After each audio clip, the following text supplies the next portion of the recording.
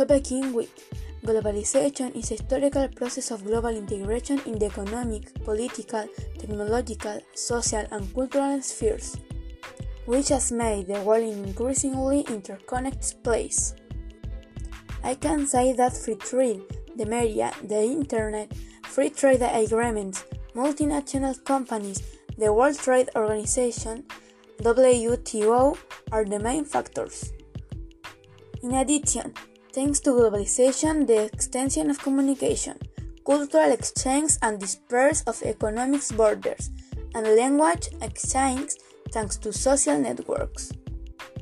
One negative effect is the loss of national identity, decline of minority language with risks of disappearing in their territories, and economic imbalance.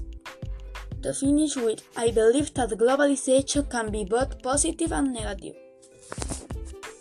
For the most part, I think it is a positive thing, because currently we are achieving a more united and connected society.